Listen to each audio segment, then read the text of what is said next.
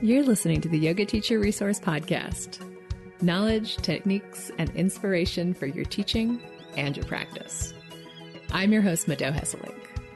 If you're a yoga teacher who loves learning, is passionate about spreading the benefits of yoga, and desires more resources to support your teaching, you're in the right place.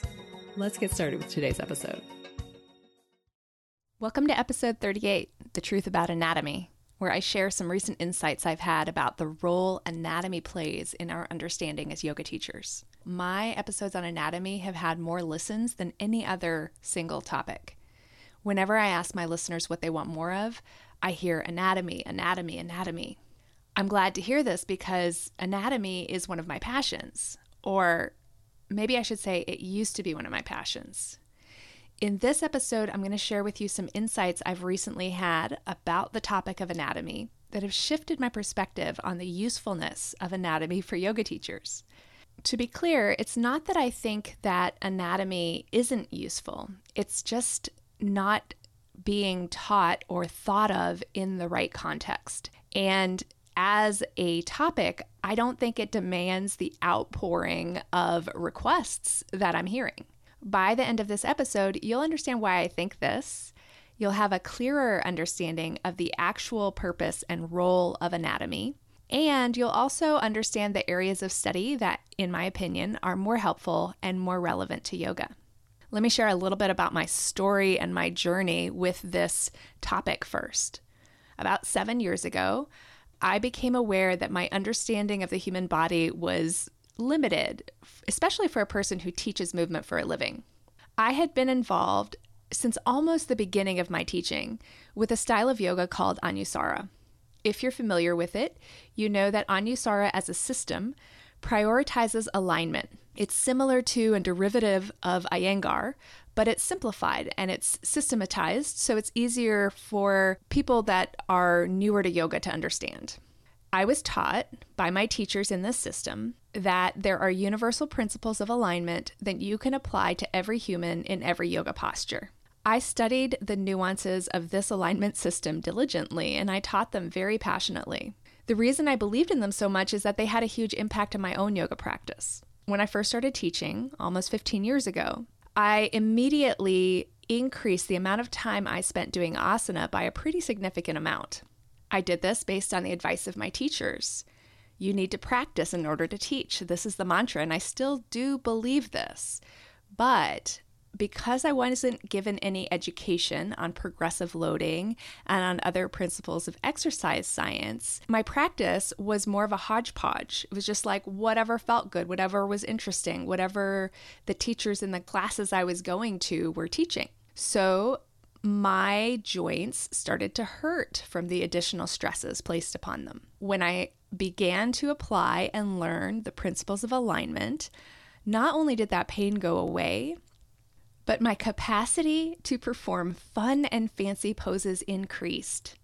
And that, at the time, at the stage that I was in, it was revelatory. I assumed, as is natural understanding, and many people would, that because these principles were working for me at that moment, that they would work for everyone at all times. And I was making that assumption, but I was also being directly and indirectly taught that by my teachers. Okay, fast forward to January of 2012. With about 7 years of teaching under my belt, primarily in Anusara, I thought of myself as a pretty experienced yoga teacher. But at the same time, I was also disillusioned and unsure of my path. My mother was also going through some health issues. She would end up passing away in September of that year. So this was like a hugely emotionally raw time for me. I was already feeling vulnerable. I was already feeling really questioning everything about the way that I was teaching and my participation in this style of yoga.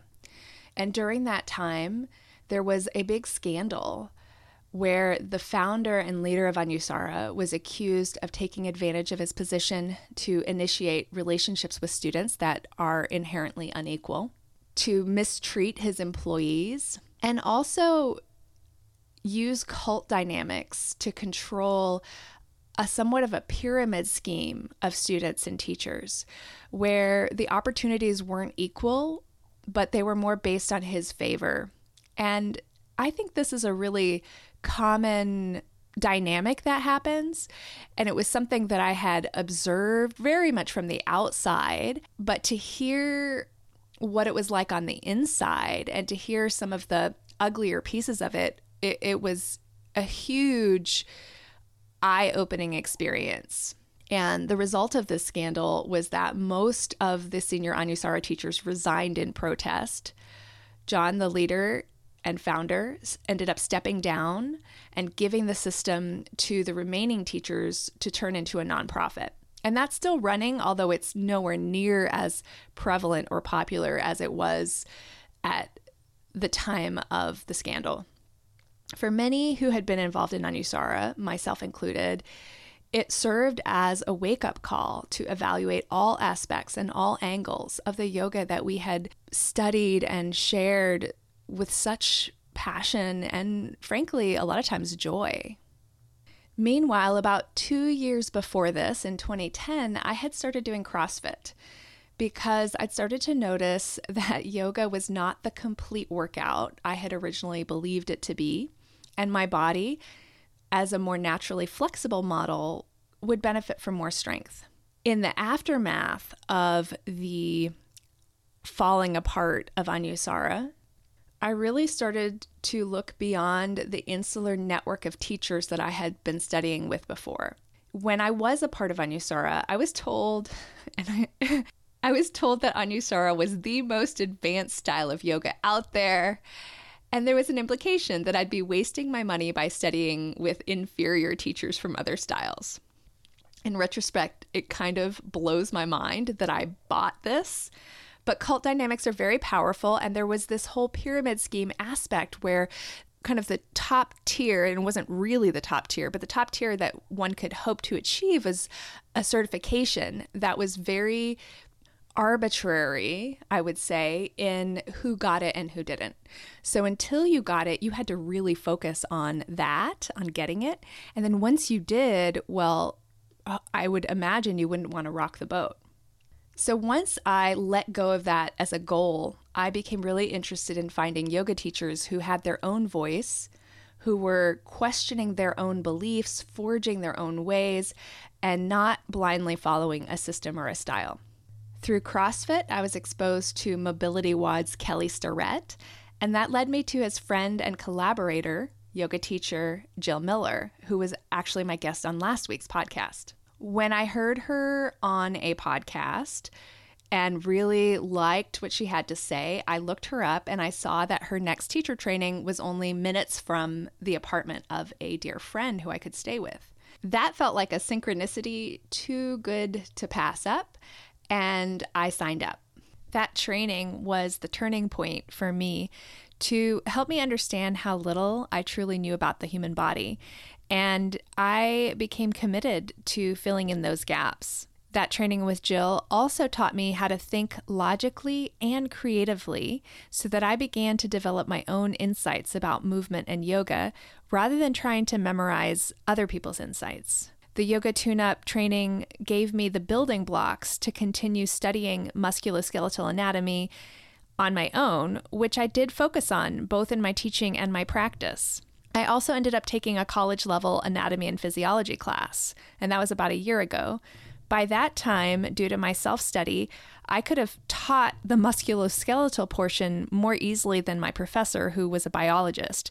But the rest of the course gave me a tremendous amount of context for the environment that the muscular and skeletal systems reside in. As I continued to apply these concepts and these insights to my own practice, I realized that I really wanted to share this new understanding with other yoga teachers. Since I don't personally have a degree in anatomy and I wanted to also quality control my offerings and get feedback, I reached out to some colleagues who I really respect and asked them to collaborate with me. These include upcoming podcast guests Kat Matlock, who is a massage and trigger point therapist in addition to being a yoga teacher, and Faris Fakuri, who is a physical therapist and owns Anjali Hot Yoga and teaches there.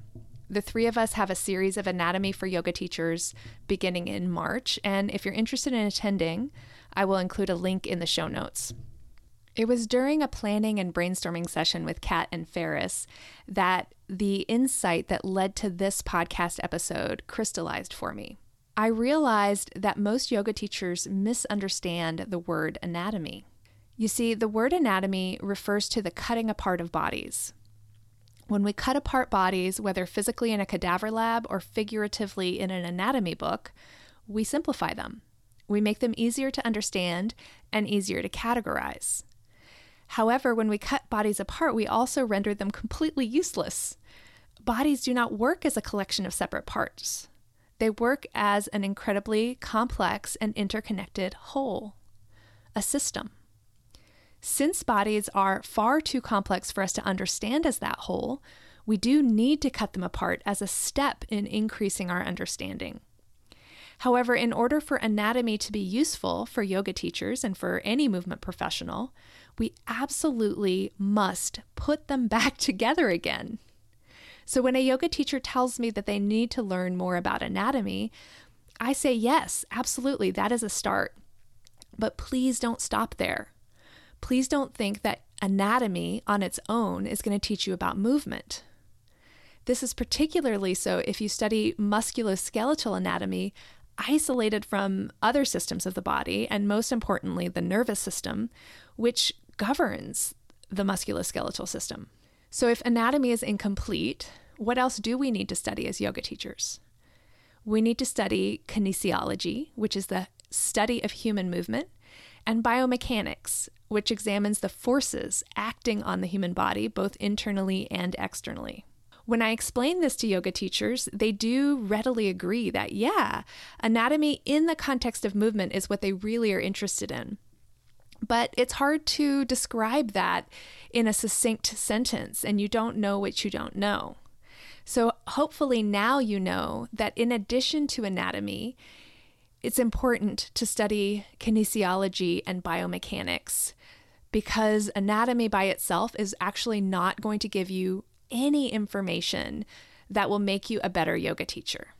The great thing is that the yoga community is evolving incredibly rapidly right now, partially due to social media and new media like this podcast. So I believe it's only going to be a few years before yoga teachers start demanding content specifically using the terms kinesiology and biomechanics, and not solely using the word anatomy. This podcast episode hopefully will be dated and unhelpful, and I'll feel good about having played a small role in the evolution of the yoga teacher. And that's why I started this podcast in the first place, and it's why I offer continuing education training for teachers. We have a long way to go. We'll always have a long way to go, really, but when I look at the teachers who are graduating from the teacher trainings where I teach, I feel really hopeful. They are so much more savvy and knowledgeable than I was when I first started teaching. If they pay attention to anything I say in class, I hope that they will avoid the logical fallacy that I made by assuming that whatever worked for me would work for everyone. Meanwhile, I'm still calling what I teach anatomy when I'm teaching about the human body, because that's the word yoga teachers recognize, and that's what they're asking for. However, if you take my anatomy training, I want you to be prepared that anatomy is used as a building block to understand human movement in context. Yes, we will take the human body apart figuratively in order to understand it, and then we will put it back together again so that our understanding is more useful. The quest for correct understanding is inextricably bound up in the purpose of yoga. I'm not claiming to have a perfect understanding of what that means in the context of human movement, but I do keep it at the forefront of my mind as I study and as I teach. When we know better, we do better. Let's work together to keep progressing our understanding of how the structure and function of the human body informs our yoga practice. Let's keep evolving our practice as our understanding grows. If you'd like to hear more about my current understanding and you're able to make it to Asheville, North Carolina for 5 Sundays in a row starting March 10th, I would love to see you at the Functional Anatomy for Yoga Teachers series. You can sign up on my website at teachingyoga.net/anatomy, and I'll include a link in the show notes. So you should be able to click that right from whatever app you're using to play this podcast. Before I sign off for today, I want to offer a special thank you to those who have left reviews on iTunes. A recent review by FAL86, I wish I had your name. It's a really sweet review. They say, "I have learned a lot by listening to this podcast. It's helped me open up my view on yoga and how I want to teach my classes. I've also been doing more research and learning based on the topics presented. She explores so many topics I'd never thought of before. It's a must listen if you teach or plan to teach." Thank you so much for that. That kind of feedback gives me so much energy to help me keep going and keep creating more podcasts and more content for you guys. I also love getting requests for podcast topics. And the easiest way to stay in touch and dialogue with me and with other listeners is on the Yoga Teacher Resource Facebook group. It's easy to join at teachingyoga.net/join. That is all for this week. Heads up, the next few weeks are going to be more anatomy-related topics, so please come back and check those out. Thank you for listening.